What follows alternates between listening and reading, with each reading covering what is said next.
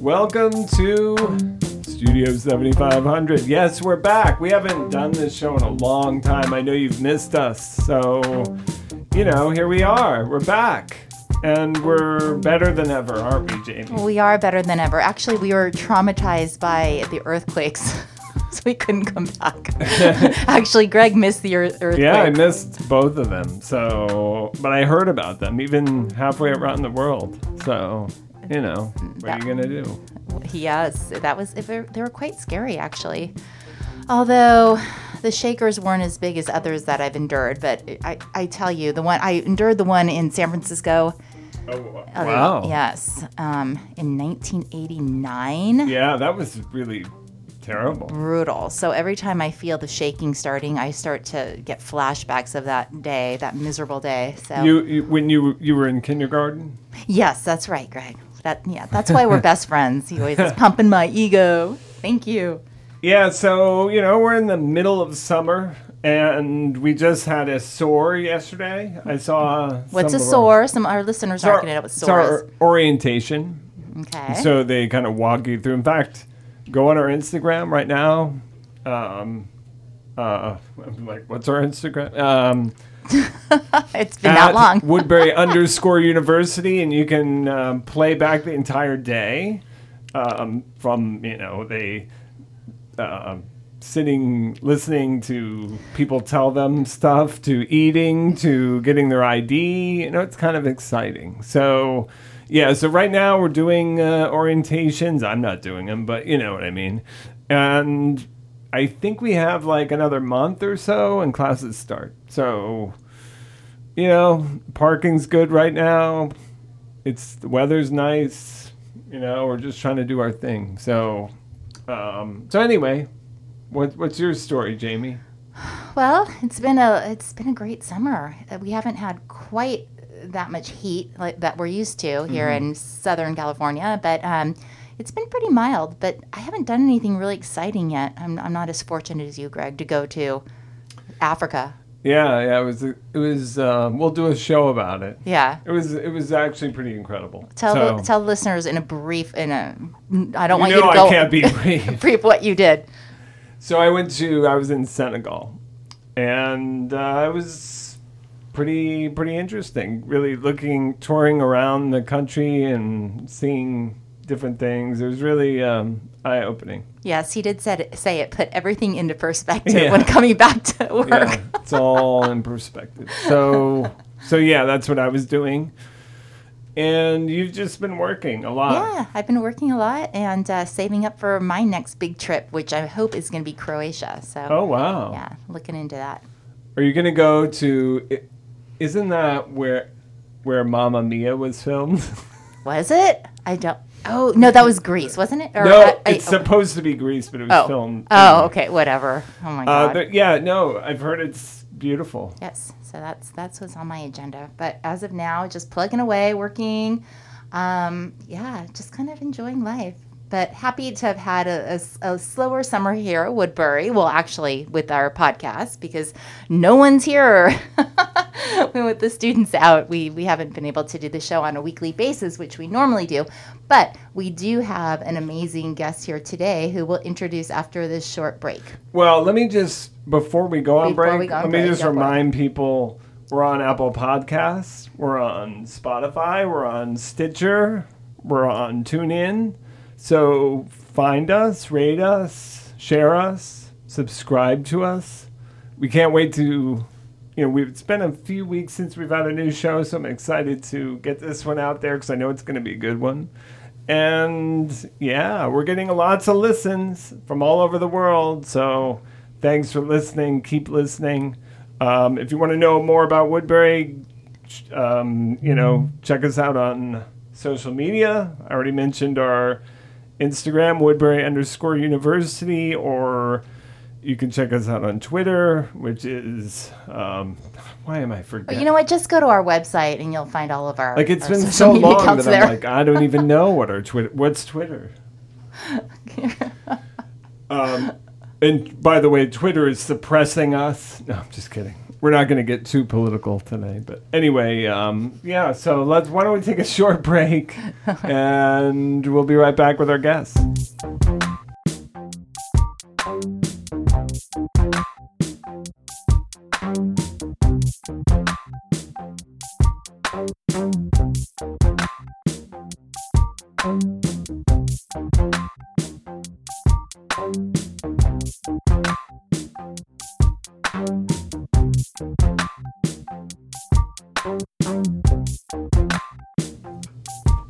We're back. Welcome back to Studio 7500. This is Jamie and Greg, and we are joined today with a very special guest. We're so happy that she was available to join us today after we've been trying to get her on the show for months. So please welcome Emily Bills. She is a professor here at Woodbury, professor of urban studies in our College of Liberal Arts, COLA. In other words, COLA. So welcome, Emily.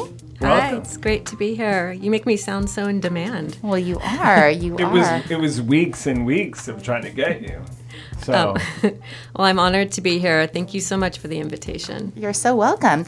So what we usually do on this show is just to kind of put it in your lap. We want you to, let's just start out with you giving us some background about yourself and where you're from and how you ended up at Woodbury. And I guess we'll just start with that.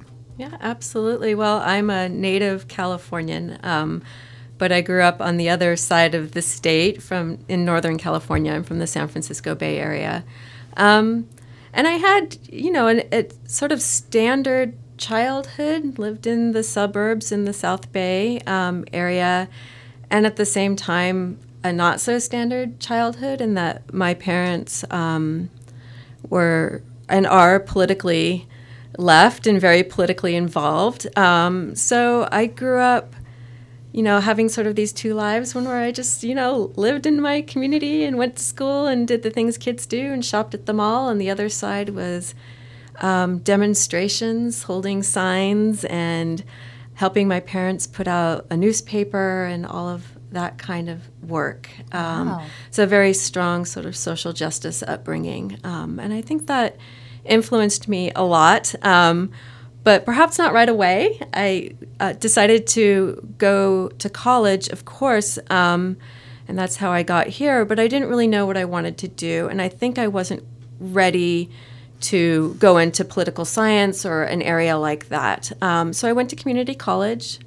I come from a very working class background. I'm first generation college, and community college just seemed like the path that was laid out for me at that time, and very proudly so. I had an incredible experience at community college and found my way into an art history program, which seemed to merge my love for visual culture and politics at the same time. So it was a good fit for me. And then I went on and transferred to Berkeley, which was kind of funny. I always swore I'm never going to go to Berkeley because I spent so much time as a child handing out leaflets. Oh, yes. I was always at Sather handing out leaflets and, joining in protests for nuclear disarmament and all kinds of issues. So, but then I, in my heart is where I felt I was best suited to go to college. So I went there and got my bachelor's degree in art history.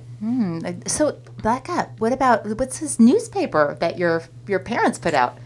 Yeah, my parents are part of a political organization that put out a newspaper. It was called The People. And yeah, that's what they did. Did they write articles for the paper, or were they? All kinds of people wrote articles for the newspaper. My father was the editor, and my mother helped with copy editing and also did administrative work. I remember as a young child, before we had computers, I'm aging myself a little bit, but setting the type. And there was always, once a month, there was a night that we're putting the paper out tonight, and my parents would come home very late, or we'd be at the office with them, watching them put out the paper and then distribute it to newsstands and hand them out. So it was quite a production. It was fascinating from a political perspective, but also from the perspective of what it takes to write for a newspaper, the entire communications process, and to put that out in the world was a good learning opportunity for me. So let's go back to Berkeley, and how was your experience there? Berkeley was incredible. I have to say it was eye-opening for me in a number of ways. Certainly I had that kind of Berkeley sensibility in me already from childhood, but the opportunities that opened up for a kid of, very modest background in terms of my economic background was exciting. So being able to access all kinds of resources was something that sort of changed my life in a lot of ways. I think I became an intellectual at Berkeley just because of what was available there, the Pacific Film Archives, the types of performances, the speakers who came to Berkeley.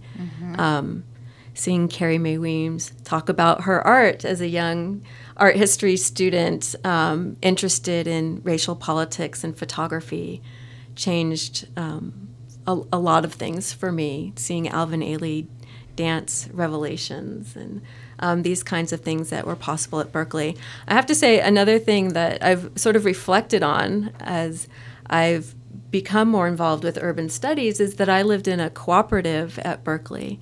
And so I teach a class now on alternative housing, and it's interesting how that loop has kind of come around to the undergraduate experience and how much I enjoyed being part of a community in that way, in a kind of alternative housing environment. And now teaching different ways to live in the world and helping my students think about those ways of occupying space. 2 questions. First, what community college did you go to? I went to West Valley Community College in Saratoga. Yeah, and that we always talk. We've talked about it before. It's actually really.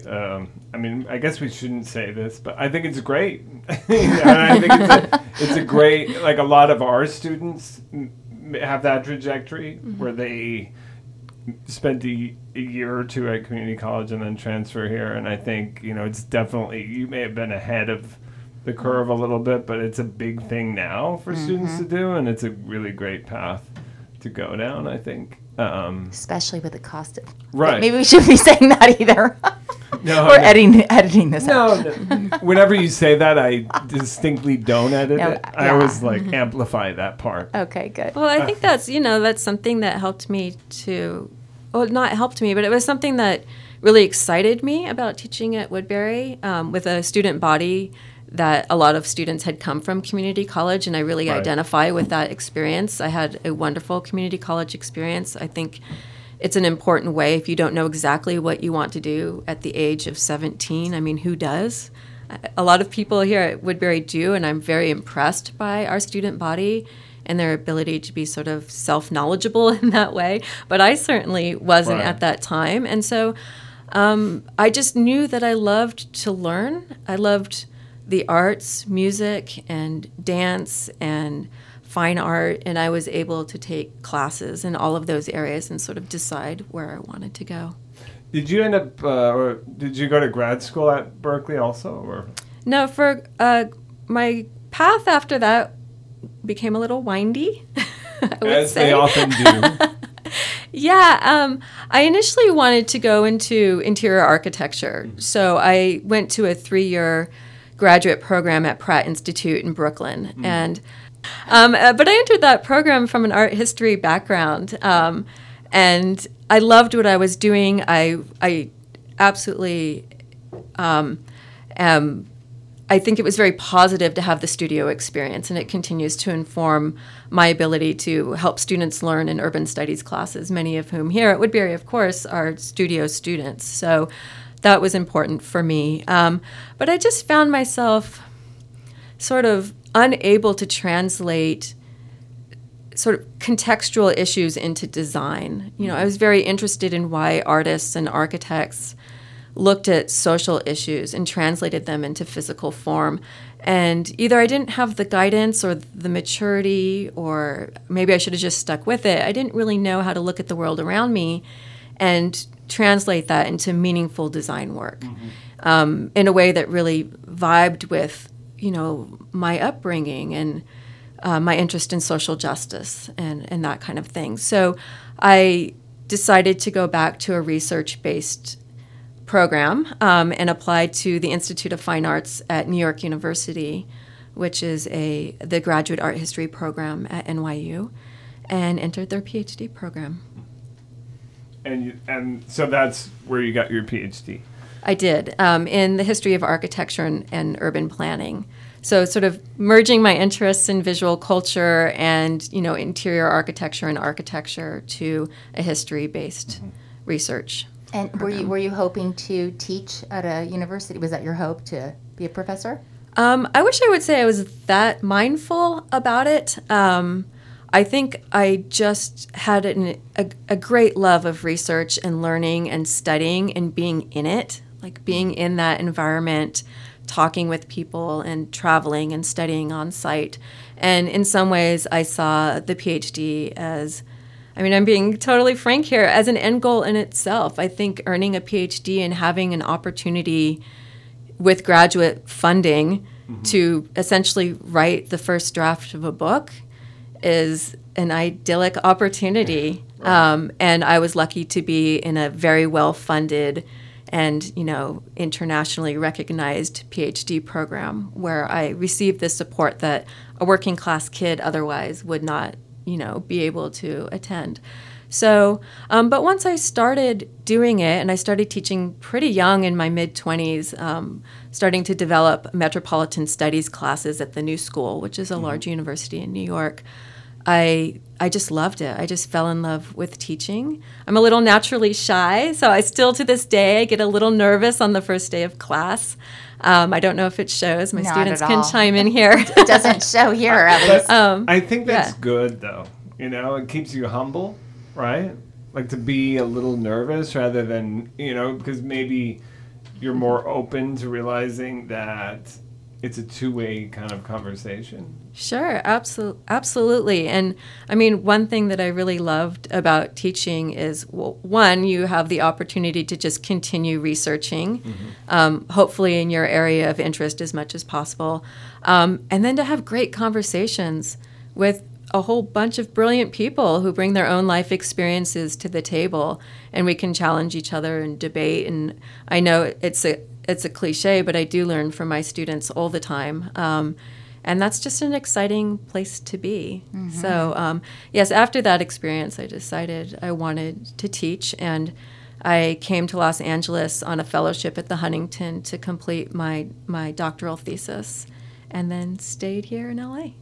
How long were you in New York? You must have been in New York for a while then. 8 years. Yeah. Yeah, it was very hard to leave. Greg, you have to talk about where you lived. It's not all about me. Is this the conversation all the neighborhoods we lived in and what trains you had to take to get across town? I was just curious. You guys can do this off the show. We're making conversation.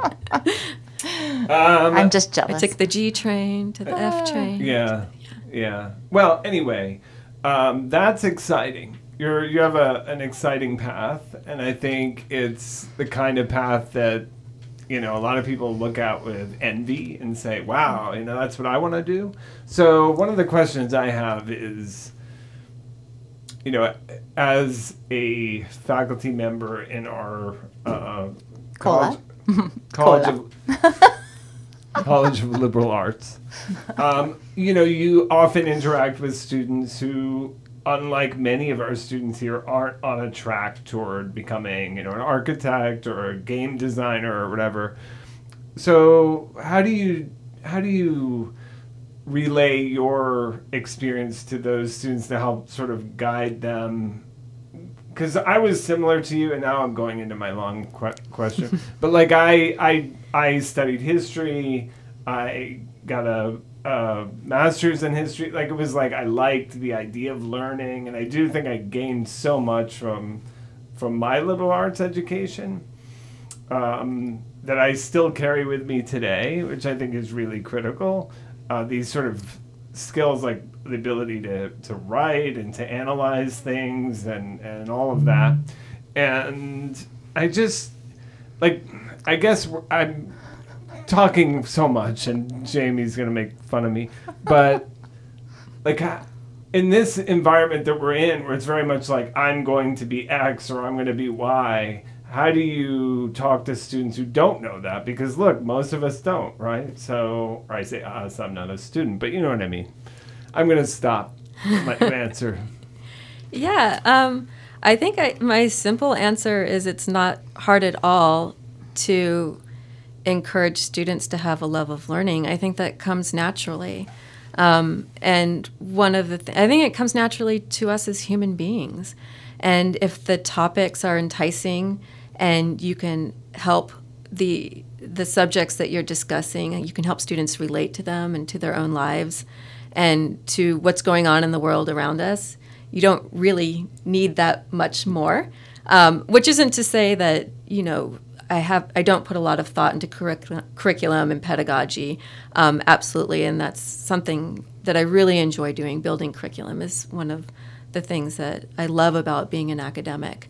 But I think, I've been teaching for a long time, and I've found that, have some good discussion questions and have some readings that excite students that they can relate to, and you find that things just sort of take off. We have no problem having great debates and conversations in urban studies classes. Another thing is, I've found myself developing an urban studies program, which it's not a huge step away from where I came from in terms of my academic research. Certainly not my research, maybe the program itself. But urban studies lends itself to that kind of straddling between studying history and sort of practical world application. And that's something that I really love about it. So, in a classroom, we'll talk about historical circumstance behind whatever issue it is, if it's food justice, if it's community development. But our projects often take us out into the neighborhood. We work with organizations. We develop actual things that people can use and apply to their lives in different communities. So I think we straddle that pretty well. Can you give us an example of one of your projects? Sure. One I'm particularly proud of from a couple of years ago it was just a current issues class. Those sort of broad topics that you can plug things into, which I love. But a group of students and I partnered with Los Angeles Neighborhood Initiative, which is a community organization that works with. It's a not-for-profit organization that works with communities to develop what they need within the community. And so we partnered with them and the Byzantine Latino district or neighborhood, which is part of the Pico Union area, and their business improvement district to develop something that they needed to improve their community. And this was an immersive kind of course. Somebody from Lonnie, from Los Angeles Neighborhood Initiative, worked with us and sort of co-taught with me, and we met at a site down in the community, and we didn't determine in advance what project we were going to do. The students went around from business to business and talked to people and asked them what they needed. And they told us what they needed, and we did it, which was really cool. And it was something very simple. It was a brochure that they could put on their counter that had a great map that illustrated what each of the businesses were on a particular street. And then the students also produced a video that they could use to promote the neighborhood and the business improvement district and to raise funding for the community. And I'm proud to say they're still being used, it was really cool. That's really great because we often talk about Woodbury being sort of practice-based and, you gain a lot of real-world experience. And often it's, we we neglect the fact that in COLA there's a lot of that going on too, and that's a perfect example of students getting out of a classroom into a real world setting. It's phenomenal. That's really great. Yeah, that was a fun project. I've had opportunities too to bring in other faculty who are doing interesting things in digital humanities. I had a faculty member who worked in digital humanities when she was getting her PhD, and she, with the students, put together an online exhibition about water resource use in Burbank, and the exhibition still exists online, but she also created a physical exhibition that we had here at Woodbury, and she partnered with the education department at the Autry Museum. Like I said, we like to do that in urban studies. We're very lucky to be at Woodbury, where we have students with incredible skill sets. And so it's easy to divide a class into those who can do graphics and those who can actually build things, and students who are great at thinking like business marketing, and doing communications for whatever project we're working on. So I think those collaborations, and then of course with a strong historical base and a strong theoretical base, and to bring these things together is what makes urban studies really fun to teach. Can you tell us a little bit about what urban studies is in a nutshell, just for... I mean, Jamie and I are well-versed and know everything about it, but potentially some of our listeners may not know. So can you give us like the elevator pitch? Sure. Well, urban studies in some ways is an emerging field, although there are some great programs around the country. There's a great one at Stanford and a few others that I've been interested in sort of modeling ours after. But it's the study of urban development and how it functions. It's interdisciplinary at its heart. So courses that we offer here at Woodbury are pretty diverse. We talk about transportation, borders and population movement, food justice, all kinds of topics that influence how cities develop and how we live in them and function in them. One issue that you hear, and I don't know if you're doing this or will be doing it, but how climate change will affect urban areas. That's been a big issue in terms of, how they adjust and so forth. Yeah, absolutely. I would say about 80% of our classes have a strong emphasis in environmental sustainability and the impact that climate change is having on cities and how cities contribute to climate change.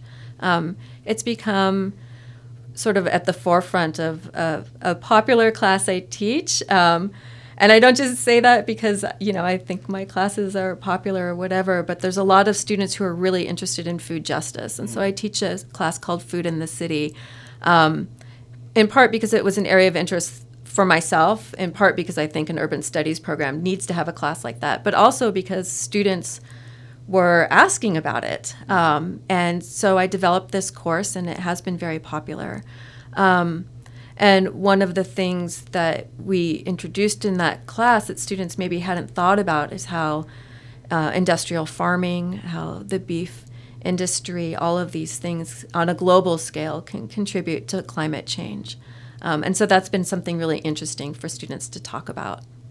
So the students that are in your classes, clearly not all of them know what they want to get into, what they want to pursue in their careers. But those who do know, what are some of the careers choices? Yeah, urban studies can take you in a lot of different directions. I mean, certainly you can use it as a base to go into graduate school. And the careers there are pretty numerous, the directions you can go. I always think law is a great one. Anyone working in government, an urban studies degree is helpful for that. People who are interested in not-for-profit work and community development and community outreach are some popular areas. That makes sense. I have a student who's interested in public health. She is in the interdisciplinary studies major and minoring in urban studies and has done internships with Homeboy Industries and is interested in alternative housing and public health. Can you talk a little bit about interdisciplinary studies here? Because it's really an opportunity. Like, we don't allow students to come in undecided, at least at this point. I think I'm going to use my enormous power here to change that. But do it, Greg. But it's probably the closest, I guess you could say, to coming in undecided. But obviously it's not about being undecided. It's about actually pulling a bunch of different things together and creating your own sort of academic experience. So can you talk a little bit about that? Sure. Yeah, I actually think that interdisciplinary studies is one of the coolest majors out there. And I also think it's one that fits an emerging generation of students more than any other in some ways, in that a lot of people these days, they don't fit into a traditional professional box, and nor should they, because as we know, you're jumping from different kinds of jobs and needing different kinds of skill sets and needing that kind of flexibility in today's economy. So I actually think students coming into interdisciplinary studies, the challenge that they have is being, in some ways, less like an undecided student and more like a student who just hasn't really been understood by traditional academia, but knows very well what their areas of interest are. And these interests are often overlapping with each other. And in some ways, it's exciting because they get to develop what they want to study. And they do this through a kind of reverse engineering. So they look at, certain mentors that are doing work that they would like to do or certain jobs, and then they sort of reverse engineer that in developing their own curriculum using all of the different resources that we have on campus. So they can merge together 2 or 3 different majors, usually 2, but not necessarily, and then develop the curriculum themselves, which is something we usually do as faculty, right? But this puts that experimentation or that thoughtfulness into their hands. And with a lot of help, of course, and a lot of guidance, but that gives them a kind of agency in their own education. A lot of these students are very entrepreneurial minded, which is the right kind of student you want to be as you go out into the world these days, right. I think. Yeah, no, it's great. Mm-hmm. No, I was saying you've been with Woodbury 12 years or so? Something like that. Yeah. So how did you make your way to our campus? Yeah, well, I came out to Los Angeles because I was doing a dissertation on an LA-based topic, much to the shock and awe of my parents, Northern Californians. What is she doing in Southern California? Why would you want to live in LA? But I absolutely love Los Angeles and wrote an entire dissertation on it. And I was at the Huntington and then started working at USC, got a position working there. At the Huntington? The Huntington Library. Oh, right, in San Marino. Yes. Okay. Right, absolutely. So I had a fellowship there, which I started in March, coming from New York, where it was snowy and drizzly, and that kind of mush that kind of gets on beautiful. The ground by March. Greg, you'd love it if you haven't been there yet. Oh, I've been there. Oh, you've been. Yeah, okay. a couple of times. It's beautiful. It's beautiful. Yeah. Mm-hmm. Yeah, and then so I went from that in New York, and then I found myself at the Huntington in this absolute paradise, and I thought, oh, okay, yeah, this was a good move. And started teaching at USC. And then... I'm just kidding. Where is that again? I'm teasing. Never heard of it. I have a lot of great friends who are USC grads. But I was kind of wooed over to Woodbury by, it's kind of silly, but by somebody that I was dating who was teaching in the School of Architecture. Who was that? No, I'm kidding. And was really excited about what they were doing in the School of Architecture, and then had an opportunity, sort of in collaboration with them and the College of Liberal Arts, which had a completely different name at that time, to start developing urban studies courses. And then I think the ability to create a program and, to design those classes and build curriculum and to have that sort of flexibility to do that was so exciting that I thought, yes, I'm going to leave USC and come over to Woodbury and do this here. And so I've been very fortunate to be able to do that. Why don't we take just a brief break and we'll be right back.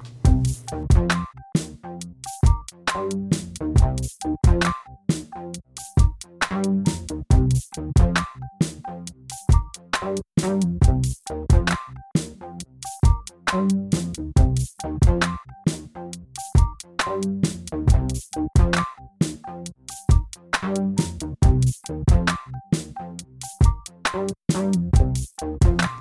back from our break. Welcome back to Studio 7500 with Greg Hool and Jamie Brown and our guest, Emily Bills. So, Emily, back to, you were saying that you've taught at USC, whichever, what's USC as we were saying before? University of Sausalito. Anyway, and you're currently teaching here. I'd like to know what you see as the big differences between teaching at a large university like SC and teaching here at Woodbury. Sure, yeah. Well, I mean, certainly for an academic, teaching at a university that has incredible research resources, having a large research library and special collections, and having people that you can work with across different departments that have access to those kinds of capabilities is really exciting for an academic. And I do stay connected to a research library here in Los Angeles since we don't have that availability at Woodbury. But that being said, I find that Woodbury fits me a lot better in some ways than a large university in terms of my ability to develop programs, to have sort of the freedom to innovate curriculum. I've given a lot of opportunities here at Woodbury. I think being small in size gives you the ability to wear many hats, and I've worn a bunch of different hats here at Woodbury. I directed the Julius Schulman Institute for a while and had a crash course in running exhibitions and being a registrar, and I like to say doing everything from putting out the snacks to working with artists, and that was really great. And then developing an entire urban studies program was a great opportunity, and now actually being director of communications for the college. So the breadth of education that I've gotten as an academic professional here at Woodbury has been really wonderful for me. Would you say that here you've had a better chance to interact with students, or is it the same regardless? In my experience, because of the types of classes I was teaching at USC, it's the same regardless. The class sizes are about the same. But I, in some ways felt like I identified more with some of the students here on campus, and I certainly don't want to project my own experience onto a very diverse student body that we have here. But when I first started working here, I found that there were a number of students in my classes who were first-generation college, who maybe had transferred from community college, and we could identify with each other's paths and how we came into our sort of higher educational experience. And that was really great for me. I like to identify with my students, and then also to have them teach me about how they got to college and what they're interested in. So that fit my desire as an instructor really well, to work with students. You've said, as you said, you've been teaching for a while now. Do you ever have students who come back? And, I always thought that, if I were teaching, it'd be fun to have students come back like 20 years later. And, do you ever have that happen? Absolutely. Those are the glory moments, right? Those moments that sort of sock you in the heart, where a student is doing something out in the world and they come back and they say, this class had made such an incredible impression on me. And, everybody comes to a class from different backgrounds, and they gain different things from the material that you put out there and the conversations that you hope to engender. But when you get those emails, I have a little folder where I collect them and look back at them, and it's really beautiful to be able to do that. That's so neat. So let's talk about, you have a book that came out about a year or so ago, right? Last April. So it's actually really, I have a copy of it because thank you. Your publisher sent it to me. Oh, good for them. I mean, should. I mean, I bought 1 million copies. Really fascinating, So tell us a little bit about it. I know I should know it by heart, but you look at the work of an architectural photographer named Marvin Rand. Right. So just tell us a little bit about it. Sure. So, I sort of joke that I have these two research interests or these two research tracks. I actually think they overlap more than it seems like on the surface. But one is my research in urban history, and the other side is my research in architectural history. And most of my undergraduate work was looking at contemporary photography. And so I've been really lucky to be able to merge my interest in photography with architecture. So I do a lot of research in that area, and finished this book last year with two colleagues of mine called California Captured. It was published by Phaidon. They do beautiful reproductions, which was great. And it's about an architectural photographer based here in Los Angeles who photographed everything from proto-modernism all the way through the modernist period and onward. We focused mostly on the mid-century period. He was a contemporary of Julius Schulman and was just as prolific and important to architects getting their work out there. This may be of interest to you guys also because, how photography communicates architecture is part of the communications field, right? How photographers interface with magazine publishers and other types of people who help promote an architect's work. So that was a really fascinating project to me. It was extremely labor intensive because the archive is 95% negatives, and there's about 50,000. No, there's more than that. I think it's about 75,000 negatives in the collection. And it's still in family hands, so a lot of it was, conducted sitting on the floor of this sort of archive in a blase building in sort of Santa Monica area for years and years and years. Wow. It's incredible. And you're currently working on a book? I am. I have 2 books in the pipeline. Okay. My dissertation is coming out as a book. I had sort of put the dissertation to the side for a while, but a publisher came to me and was interested in it, so I revived it. And that's on the history of telecommunications infrastructure in Los Angeles. So I'm looking at how the history of telephone communications helped to develop the city's geoeconomy, so where economy located, where commercial industry located, and how it linked the city or really the region together. So that will be coming out through the University of Pittsburgh Press. And then the other hat, again, is I'm working on another book about an architectural photographer named Wayne Thom. And he produced photography mainly during the late modern period, so from the late 60s through the 70s and into the early 80s. So fascinating. Talk a little bit about that. Like what, just give us a little more on that. On the Wayne Thom project? Yeah. This is a great project. I'm really excited about it. Wayne is actually, he's still alive. He's in his mid-80s and he lives in Los Angeles.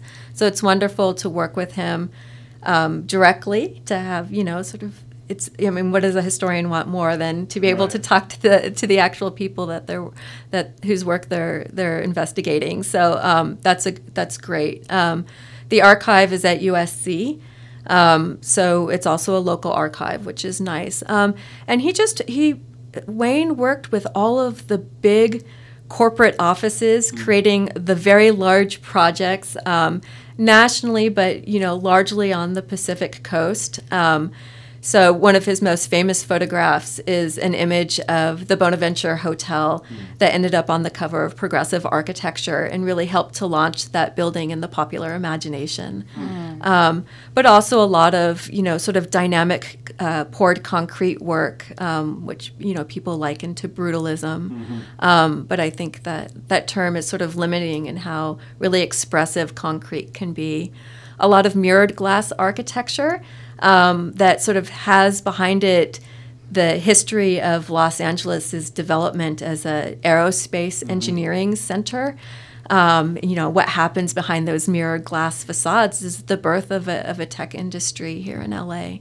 So there's some great history behind these photographs. And of course, the photographs are also spectacular, beautifully composed and wonderful to look at. People may not realize that, because this is now your second book about a photographer of architecture. So that's kind of interesting. These photographers helped kind of put this architecture, without the photography, right? The architecture may not have been what it is now, right? Why are you laughing? Mid-century stuff. Little light bulb. It's so identified with Southern California, but it's because of the photography, right? Tell us, is it a chicken and egg scenario? What's the deal? Yeah, absolutely. Your savviest architects always had a very good photographer on call and worked closely with the photographer, because the majority of their work wouldn't be seen or known or remembered for posterity without a great photograph, right? Richard Neutra was very savvy about this, Frank Lloyd Wright. And my next book project in the works is on a photographer named Pedro E. Guerrero, and I've curated several exhibitions on his work and written about him. And he worked closely with Frank Lloyd Wright, and that relationship was important to Wright, because a photographer is how your work gets out there. It's how it's known, and some architects and photographers work better together than others. They both tend to have very specific points of view on how imagery should be created and put egos, out there. Right? There are some egos out there for sure. Absolutely. That's fascinating. So when are you hoping to get your next book done by? Do you have a goal on that? Yeah, well, the telephone book, as I call it, is coming back from peer review. So I'll hope to finish that in the fall. And then the Wayne Thom book, we're working to partner with USC on an exhibition, and hopefully that will happen in the fall of 2020. That seems very soon. Maybe 2021. Mm-hmm. Yeah. Maybe I'll push that date back a little bit. But I know that publisher is eager to get that writing done and to get those images in, so they're excited. It's a fun project to work on, but in some ways it's challenging for a publisher, because whereas particularly us in Southern California are in love with our mid-century history, those outside of academia and the architecture world are just starting to realize the importance of our late modern history and the significance of those buildings and how they contribute to sort of our urban experience in a positive way. So in some ways, the book is a kind of, heritage conservation platform to promote this period of time. So you're basically saying people haven't come around to it yet. They're like, so many of us have, but can you market it yet? Can you sell books? So that's always a question in publishing, right? Yes, indeed. I actually worked in publishing. Selling the books. Yeah. Yeah, that was always the question, and we could never do it. Don't say that. The answer was always no. Yeah, that's not good. We don't want to hear that. The telephone. Your dissertation telephone book, as you said. Telephone book.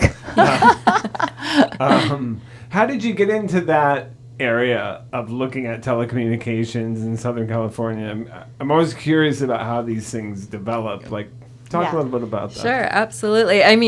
It's. I feel kind of a little bashful of thinking about it now, but I was in graduate school when the internet was really starting to be explored by scholars, and the impact that sort of distance communications, either through video conferencing or email communications, might have on urban development. And sort of a lot of research was being done on that in the 90s and the early aughts. And I was just, as a student of urban history, I was interested in the backstory. Mm-hmm. So did telecommunications have the same kind of impact? Has there been any research on what happened in the late 19th, early 20th century as the telephone started to really sort of infiltrate business, as cities began to be wired and regions connected? What did that look like? And so that's how I came to that topic and decided to focus on LA because as I found out after doing a little digging, we had more telephone subscriptions per capita by the 1890s than any city in the world. Huh. And so there was a great story to be told about Los Angeles's communication history and what happened here. Well, can you tell us why that was in terms of why did the telephone infiltrate Southern California faster? Yeah, I mean, there are, of course, a number of reasons, and you can read about them in my book. Oh, of course. By the way, it's a teaser.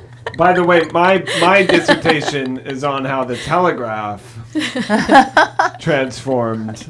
Anyway, I'm just no. There's some Let's good reasons. Go back even further. Right. Some great promotion.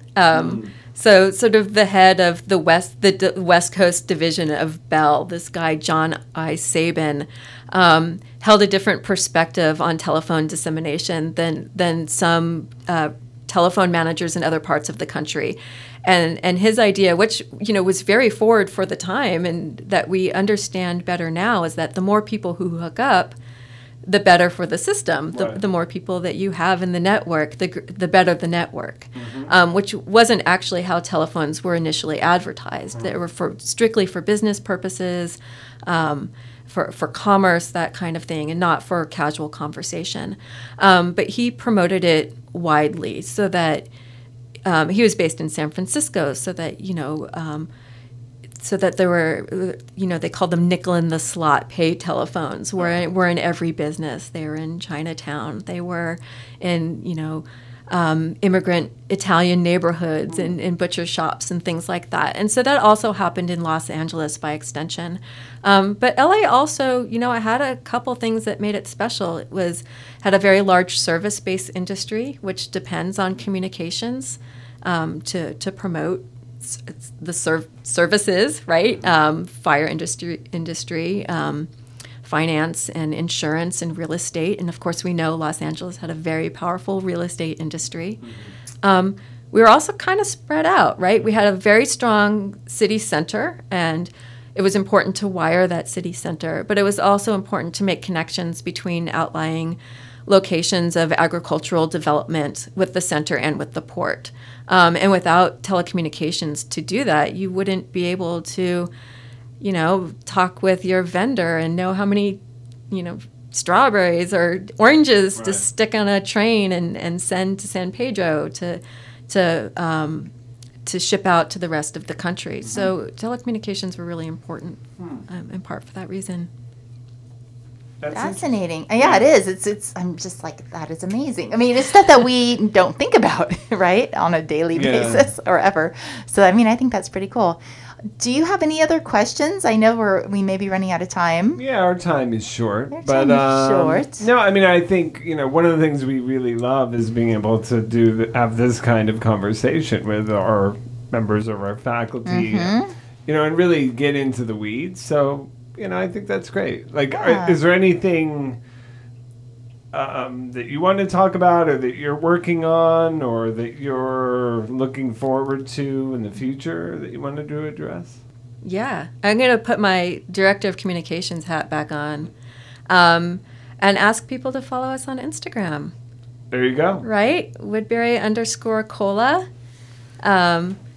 Yeah, and it's a good Instagram. There, we were talking about this before we went on, but like the whole, people from Cola around the world series that you got going on, I love that.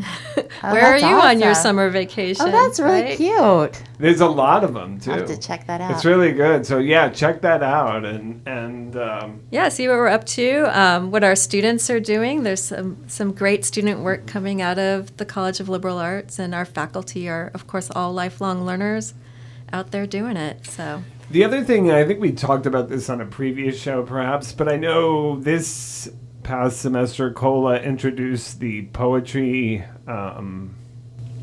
corner or whatever it is, like the open mic, like on the quad, which is kind of cool. I don't know if you want to plug that as well, but I'm sure that's going to happen in the upcoming semester. Absolutely. Mike Songson started that program, and it's a wonderful thing and I'm always in awe of the students who go up in front of everybody and share their poetry and their spoken word with the community. It happens right outside of Woody's at lunchtime, which is a great location for it to happen. And it's very popular, and we often post sort of clips of students performing their poetry or their spoken word on our Instagram, or we feature it in our newsletters. Yeah, so definitely check that out. And, I'll just say, if you're a prospective student, and you're like a lot of people, like I was, maybe like Jamie, although I feel like you probably knew since you were 5 years old what you wanted to do. No, I did not. I knew I wanted to be in communications, actually, but I didn't know exactly what. But if you're like, I really want that college experience, but I'm not sure what I'm going to do, definitely check out the programs in our College of Liberal Arts. Particularly the interdisciplinary studies program, which I know you're really, you've got, I wouldn't say you're trying to build it up. I don't know what you're trying to, but like it's got some energy to it right now. And I think you have a few students coming into the program in the fall. And it's so, check it out, because you can do your own thing there. And that's really exciting. And I think as you had mentioned, it's the kind of thing that I think really kind of appeals to our Gen Z friends who are coming in, our prospective students. So I know we would recommend definitely checking that out. They can connect with you, right, if they have questions? Absolutely. Right. Yeah. Your email's online. Go to our website, and you can find a lot of great information about the programs under COLA, contact information of the program chairs, and you know where to find us, right? Have we given them our emails and all that fun stuff yet? So I stumbled over forgetting our Twitter, which is weird, but it's Woodbury U. So, and same with our Facebook, Woodbury U, Instagram, Woodbury_University or Woodbury_COLA if you want to check them out.